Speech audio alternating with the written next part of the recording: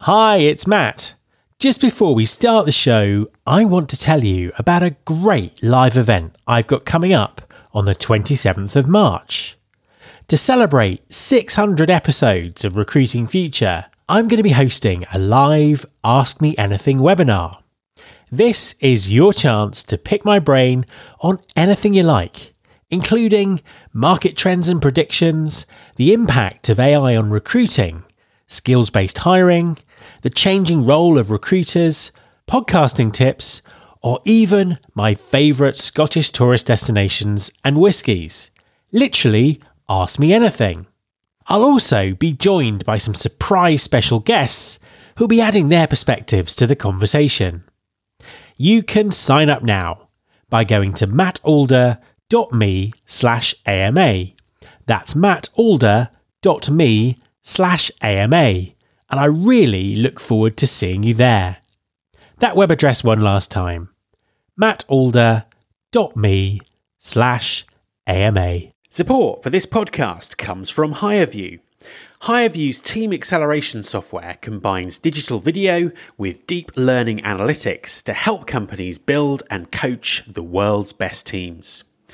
Team acceleration software is a modern digital answer to antiquated recruiting and training software that has placed barriers and bias in the way of finding, selecting, and coaching a company's most important asset, its people.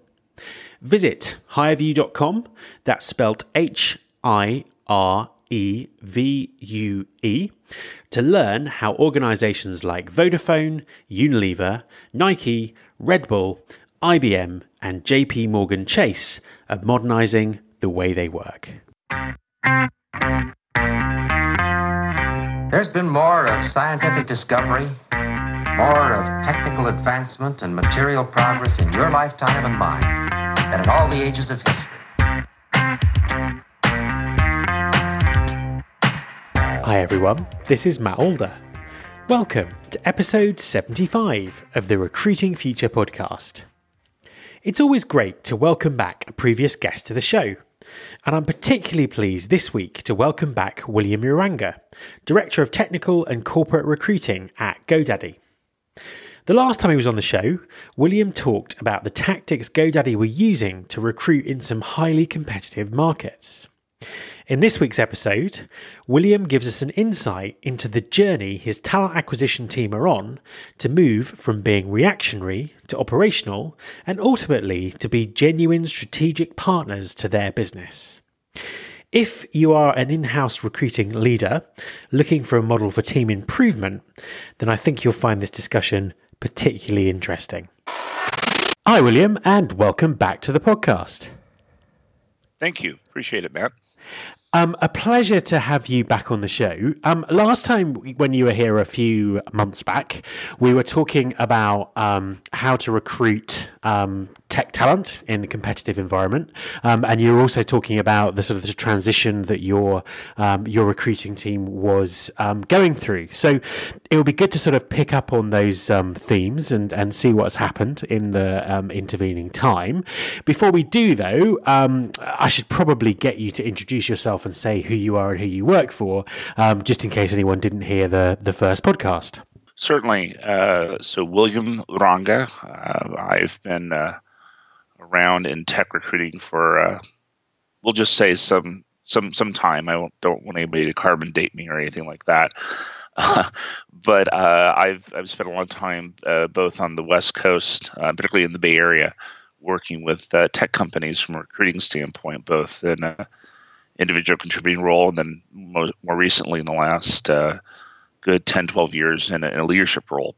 Right now I lead a team of recruiters that does professional hiring for GoDaddy, which is headquartered over here in Scottsdale, Arizona.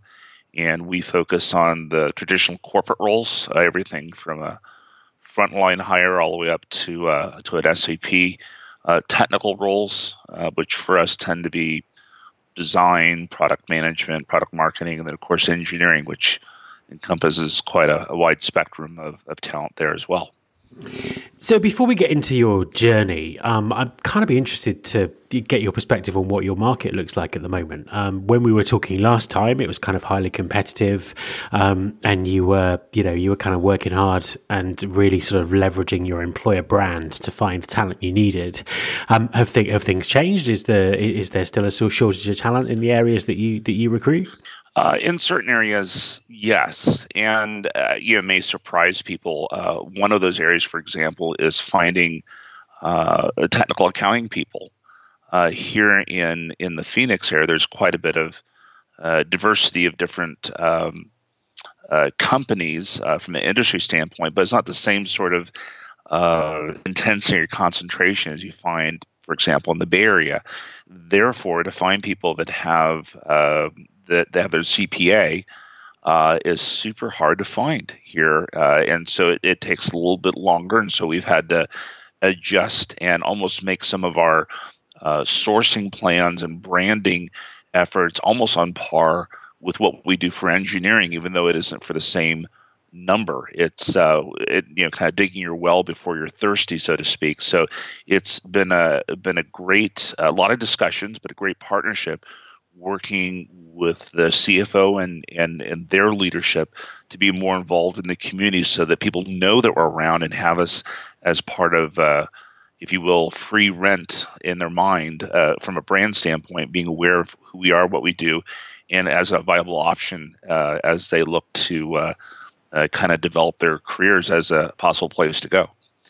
So that's just one example, just even within accounting, that's not even engineering, so to speak. But we certainly do have challenges that have shifted, and one went from super hard to now we almost have more applicants than we know what to do with, and that's particularly within our frontline hiring that has been addressed by a university team. This year, I think we had about 9,000 to 10,000 applications just this past fall for internships and new college grad roles that we had open.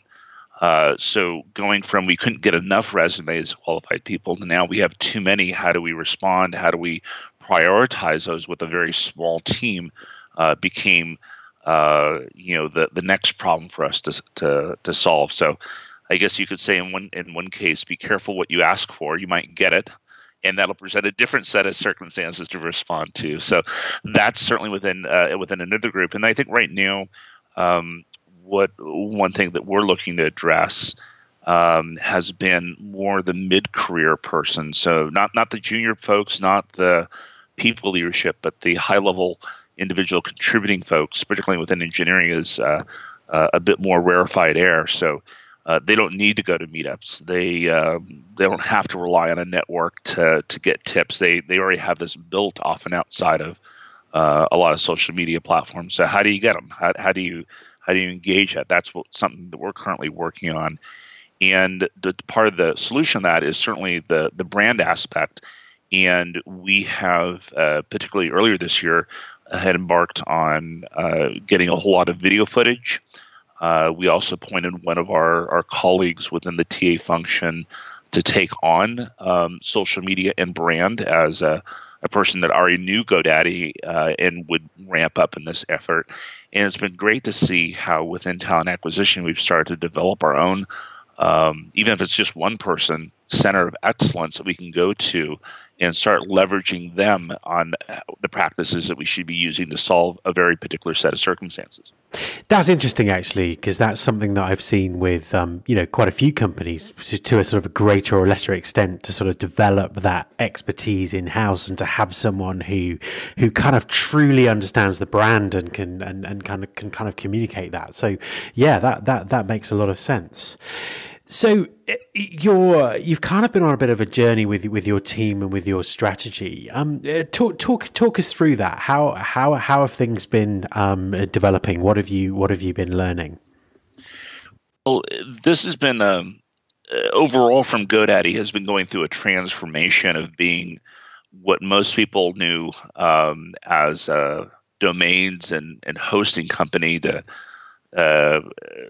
help get your email address or website address, to now being really a full-fledged spectrum of technology to help the entrepreneur That's been a new pivot for the company and a new offering as we continue to grow very robustly. I think a lot of people have had the old paradigm of what we were doing still stuck in their head, as well as the old Super Bowl commercials and advertisement. But this is really a new pivot for GoDaddy. And as we've been having a new paradigm for the products that we want to continue to bring to the market, how we want to organize our business and the values that we want to operate by, we've also needed to, if you will, change talent acquisition to meet that. So we, if you will, have a people plan as well. And doing that, we found ourselves in a situation in which we were extremely reactive. Get a rec, it's pure panic, if you will, or go until you fill it, and then repeat the cycle, almost like Groundhog's Day. And we realized that we weren't able to have deeper conversations about the quality of the talent. How could we get ahead of the pipeline, building efforts, and so forth. And we realized that in some cases, the business was going to be able to be a great partner with us, that as it was going through changes, we were going to be able to match them in step. And then there were some areas that we simply weren't going to be able to partner, such as workforce planning. There was always going to be, the 11th hour emergency of, get me 5 engineers over here, or a pivot in another part of the world where we would have to respond to. So in some cases, we had to take that into account, that if we couldn't get that nailed down, how could we be the best talent acquisition group that GoDaddy needed to move forward and get where it was going? So we knew that being reactionary was not healthy. So we had started to say how we could move things into more of an operational footing. And this was a lot of long discussions about priorities, about what did we want to be known for, what value did we want to describe that we were going to be offering the business, and set about to have operational steps, start developing best practices, and really re-engaging the hiring managers and their executives about, we can do this if we can partner with you to this extent in how we hire people. So will you change in your expectations and your behavior along with us? And that was something that got us to the operational side, where we had a predictable set of plans. So if A happens, we follow up with B and so forth. And that was good, because talent acquisition could then become predictable in what we were delivering, as opposed to what would be the right word, hodgepodge of experiences that people could have, not maybe necessarily the same across organization, but became unified in that sense. How easy was that process with the hiring managers? Was it something that was very straightforward? Was there a lot of sort of pain involved with that? Did they respond well? Any sort of tips or tricks that you could share with other people in terms of getting that process right? Sure. Well, and this has happened in several different cycles, but we found socializing, communicating, educating, and really asking a lot of questions was super helpful. So this happened. This had actually started before I had joined GoDaddy, which is now, we're moving into my in my third year here, and having, if you will, a listening tour. And asking questions about what are they facing in their business, not just on the talent front, but what are they struggling to solve in getting the product out the door? What are they changing in that aspect? And there was all kinds of different color that we got that otherwise wouldn't have shown up on a description, a role description before.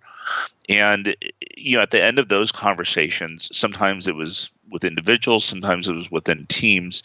It was, if we had a clear sense saying, well, we can certainly affect this and do this if we were able to partner with you and actually get your interview team organized ahead of time. Now, some people said, well, that makes complete sense. It saves time if you talk and plan ahead of time.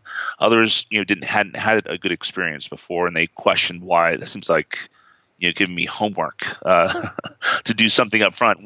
How do I get the payoff? And so some of that, even after talking with them, was something they had to take on faith. Could we provide training so that everybody was on the same page and we had the same nomenclature and so forth? Others were happy to try it out and give us, brutally honest feedback about what was working And there were some things that I think we launched probably too quickly that we said, okay, we got to revisit that. One of those things right now is the feedback form that we use for our technical phone screens and on-sites. Nobody uses it the same way between 2 or 3 people, unfortunately. So we're trying to figure out how do we simplify it. So some of the stuff we got right after having those conversations. Others are more of an ongoing evolution to how to improve the tools and make it easier to use so that we have better results. But so it was just that ongoing discussion with certain leaders. In fact, we're still doing this on an ongoing basis. Each of the people that lead a team within talent acquisition are checking not only within the SVP level, but their direct reports at least a couple times a year saying, how are we doing? How's my team doing? What could we be doing better? Are there opportunities to partner better together? And it's amazing when you have that sort of 30-minute conversation, you discover where training could solve that. Spending time with some individuals that don't see the value when you present something as a group, just some one-on-one time would make a difference in that area. But when you address stuff that's very near and dear to their heart, as far as how they ship products or how they take customer calls, they get that. But if you throw them a bunch of HREs, mumbo jumbo, bureaucratic terminology, they just shut down. They don't have time to pick up and learn whatever HR folks are steeped in from day one. It seems that makes a lot of sense, and I think that HREs is now my new favorite word. So I kind of interrupted your flow there a little bit. So kind of what happened after you'd established this kind of dialogue with the hiring managers? Well, and so having that dialogue with the hiring managers, the other half of the equation is your team. And, it's one thing to deal with the devil or the pain that you have at the moment, but change itself can be viewed as super painful in its own right. And so I had internal skeptics, healthy skeptics, mind you, but said, I don't know if that's going to, work. And there were people that just said anything's got to be better than what we're doing now. That was particularly easy to I didn't have as many naysayers going from reactionary to operational, right? But going from operational to tactical, going from tactical to operational was a different shift, and I kind of mixed my terminology there. Tactical is when we have a set of plans. Operational is where we're able to start defining better the products or the outcomes that we're going to have within reportable and averages and metrics, and that's something that. That I think that could probably have the most resistance internal with some of our teams, that if we were going to work on our candidate experience, we needed to be able to set expectations up front of when a candidate will hear back from us, which meant that even though we were getting inundated with applications, we had to get back to them within a certain period of time about whether they were going to move forward or not move forward. So those were harder discussions to have, and I found, at least within the personalities within our teams, it was much better to present the opportunity or the problem and say, how would you guys solve this? What do you think we should do? What's reasonable? What are we willing to commit to and sign on, and get more buy-in that way than just coming with a little snowflake memo saying this is how the world will be moving forward. Yeah, absolutely. And I mean, how do you solve a problem like that in terms of having to get back to people when you're getting an increasing amount of applications, and I'm sure that the resources that you have aren't growing at the same pace. So it's similar in a way to not getting or having a problem with your hiring funnel, the candidate funnel. If you measure stuff, if you care about something, you'll measure it. And we found, for example, with some candidate funnels that there was just too much throughput from the first level that the recruiter would see. They were just passing way too many on to the hiring manager to review. So in having that, there's a problem. One, you're wasting your hiring manager's time, and you're expecting them to do more of the lifting on the screening side, whereas the recruiter's not either doesn't have time or hasn't been equipped to do that. So when we talked about becoming more valuable to your hiring manager, if you can get it where as you go down each level of vetting to more from the widest part of the funnel down to where you actually have an offer, and you have the conversion rate increasing, that's a better sign. That's much better to have that, and the hiring manager will sing your praises. The interview team will be amazed because they don't feel like they're wasting their time seeing people that they shouldn't be looking at, and the recruiter gets kudos as well. And so painting that picture of what adding value is, and letting the recruiters know that you don't have to be a shorthand cook at a fast food restaurant. You can actually be more of a consultant or advisor if you go ahead and shift that work more up front. Now, the recruiters will say, well, that means that falls on me more. Well, not necessarily. Some of the solutions that we talked about, how we could better reclaim our time as recruiters, was how we were managing our time just from a calendar perspective. Some of it was setting expectations in the acknowledgement email with the candidate. Some of it was better understanding what the requirements were from the hiring manager and figuring out ways that we could either get better work samples or some of the prelim questions answered up front and taken care of so that we had a better qualified candidate to put in front of the hiring manager. You've mentioned sort of analytics when you were talking there, and I think that's a really fantastic approach to solving that problem. And you've mentioned sort of analytics as a way of kind of diagnosing where the pain points are.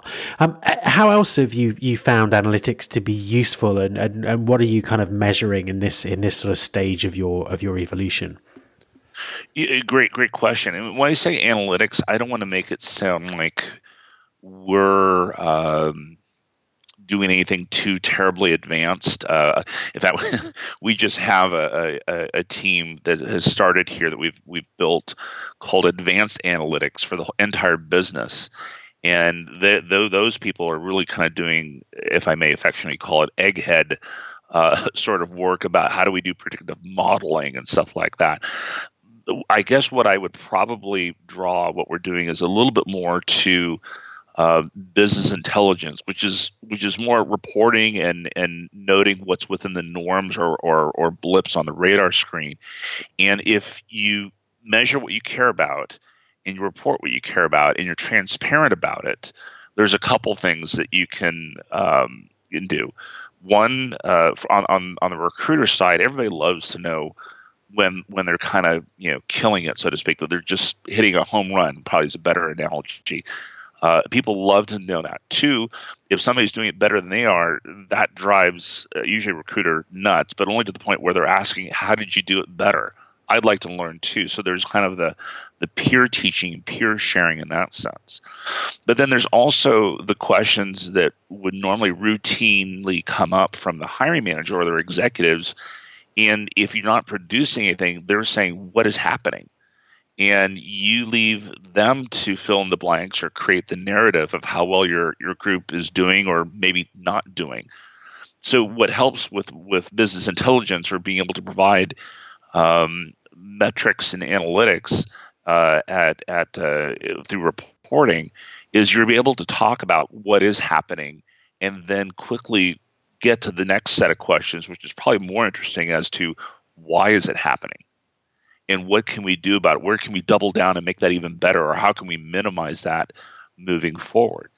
Those are the real interesting questions that our executives now enjoy asking and talking about, because what we've done is we've taken a series of reports that we watch on a weekly, monthly basis and now put it into our quarterly business review and our talent acquisition offsite that we have after each quarter spends a lot of time looking at these dashboards, which is key areas where questions were asked and we're measuring things and we're watching them trend over time and noticing when there's improvement of a certain magnitude or or maybe it's moved in the wrong direction.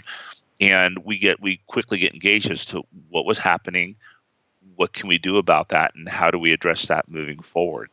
And then we even took it a step further of where we had that reflective of the whole function, and we turned it around and started to share, if you will, a scorecard or a dashboard for each of the SVPs as to what talent acquisition looked like in their business group.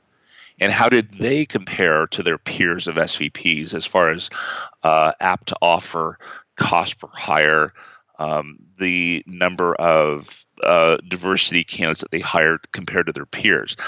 That took a whole nother level of interesting turn as far as discussion at the executive level. I can imagine that was a very powerful thing to do. Yeah, and they ask for it now, so that's a great excuse to have a conversation with your SVP. And the fun thing now that we have this, and that we're working on our recruiters going from that last transformational stage from operational to strategic. Now my recruiters are spending time with those SVPs going over those dashboards and scorecards. And I find that really, I could be doing that. My VP could be doing that. But man, when you have that level of ownership at the recruiter level, the senior recruiter level, that's something special. And I smile when I see that happen because I know that they've bought into the model and where we're going. And it's just super exciting to start to see that happen more and more. So you mentioned sort of moving from operational to strategic. How does this play out from here? What are the next stages for you? Well, I don't have a stage after strategic. At least I haven't thought of it. Maybe we start getting into version 1.0, 2.0. There's always something to test and try. Does making a degree required in a certain area improve performance as far as in customer care and consulting? I don't know. Maybe we test that out. Maybe we've been silly in requiring somebody to have a degree in computer science because that was a cheap, shorthand of knowing computer science fundamentals, and we should really be playing more emphasis on what they can actually do from a coding standpoint and assessment, if you will. But the moving from the operational to the strategic is being what we call more of a consultant or a talent advisor. And it isn't so much getting caught up in the machinations of applicant tracking, because we certainly have to do that to a certain extent. I have some searches of my own that I do, so that's how I kind of maintain contact on the street with what my recruiters are experiencing or seeing. But to be able to say, let's set this up and let's run it, here's a game plan, and then start relying on some of these centers of excellence I mentioned at the beginning to go ahead and do a lot more of the lifting with regards to screening or generating interest or content and so forth. And so it becomes much more of a clear partnership where the hiring manager is just as involved, not only in the vetting, not only in the screening, but actually in the generation of talent, whether it's the referrals, contributing to a meetup, generating a blog. They're in there because that's how we see the marketplace going. And the recruiter, as we're shifting to be more a talent advisor, becomes offering the best practices and advising about how to go about putting together the best offer with internal comps in mind, or the strategy about how we engage this talent and what's changed over the past year, and making them much more of the go-to person for not just the rec, but any sort of talent strategy challenge that they have moving forward. And when you have the SVP of a group coming to your recruiter because they have that confidence in them, then I'll know that we've kind of rounded that, if you will, that final corner. Right now, I do get pulled into things, and that's okay because we're not done with this transformation. But when you start getting that shift of emphasis and who your SVPs go to, that's helpful. One of the things I'll kind of end with this, that we're doing is we're aligning the recruiters to the SVPs. We used to have them geographically based. Now we have them known by the SVP and their leadership team, saying that if you have a question, here's a recruiter. They're not going to be shifted to another location or something like that, because we want them to be embedded with your business, know your business, and represent your business well. If I have them focused on 4 or 5 different groups, or it's always rotating as to who they're working with, it's really hard to have that stickiness. So we're going for that stickiness, moving from being a mere recruiter to more of a talent advisor. William, thank you very much for talking to me again. You bet. Thank you, Matt. My thanks to William Uranga. You can subscribe to this podcast on iTunes, on Stitcher, or via your podcasting app of choice. Just search for Recruiting Future. You can find all of the past episodes at www.rfpodcast.com. On that site, you can also subscribe to the mailing list and find out more about working with me. This is the last episode of the podcast for 2016, and I just wanted to say a big thank you for all of the amazing support you've given to me and to the show this year. I'll be back next year, and I hope you'll join me.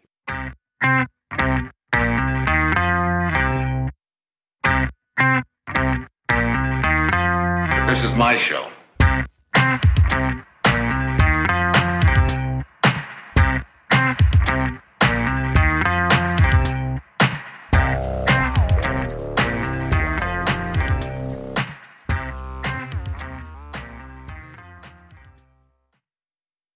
Hi, my name is Sarah, and I want to tell you about my podcast called Can I Offer You Some Feedback? I'm a business consultant and executive coach with over 20 years experience in change management, leadership development, and naturally providing feedback to high performers. My podcast is for those of you who have a complicated relationship with feedback, whether giving, receiving, avoiding, or seeking. Feedback is essential for our development. In each episode, you'll hear from real people across industries with their ideas, perspectives, and best practices on feedback.